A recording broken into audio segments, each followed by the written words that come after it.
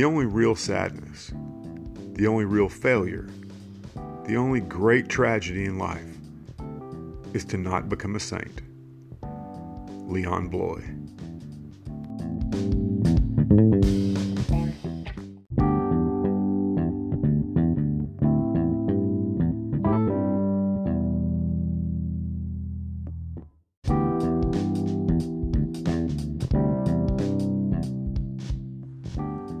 Welcome to the Everyday Saints podcast, where we learn about the saints as we strive to become saints. I'm Paul, and today is the feast of St. Luke the Evangelist.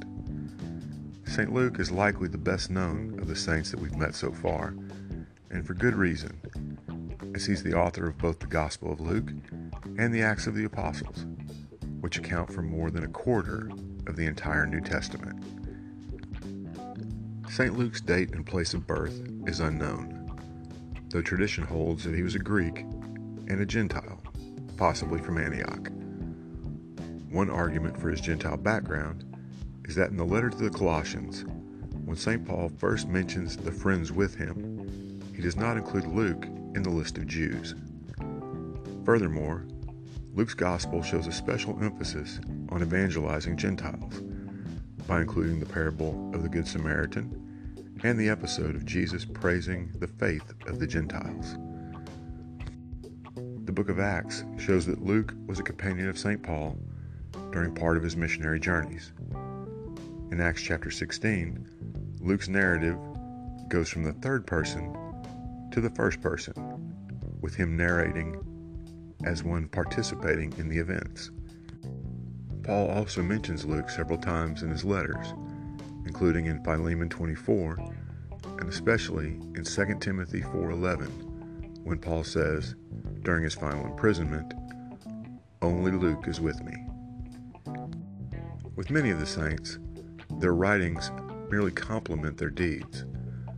With Luke, especially as so little is known for sure about his life, it's the writings that are the key. Imagine the Bible without the Acts of the Apostles. We wouldn't have Pentecost, the spread of the early church, the conversion of Gentiles, the first martyr, St. Stephen, or the conversion and ministry of St. Paul. And consider Luke's Gospel for just a moment.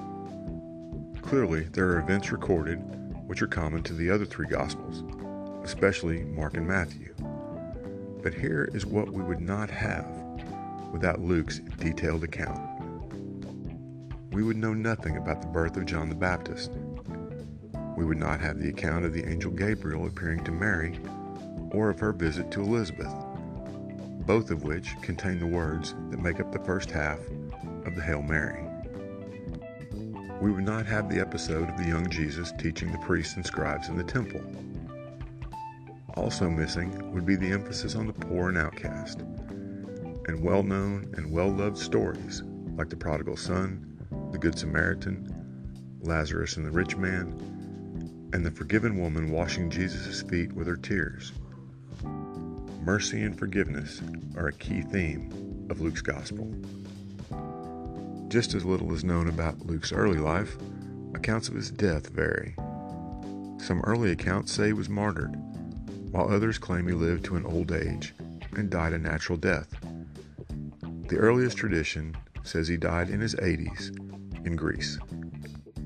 St. Luke is the patron saint of physicians and surgeons, having been identified as a physician by not only St. Paul, but also Eusebius, St. Jerome, and St. Irenaeus.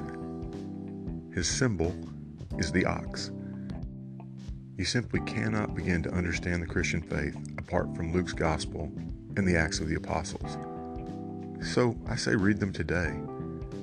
They work well being read as one long account, rather than as two totally separate works. St. Luke the Evangelist, pray for us. We'll see you next time.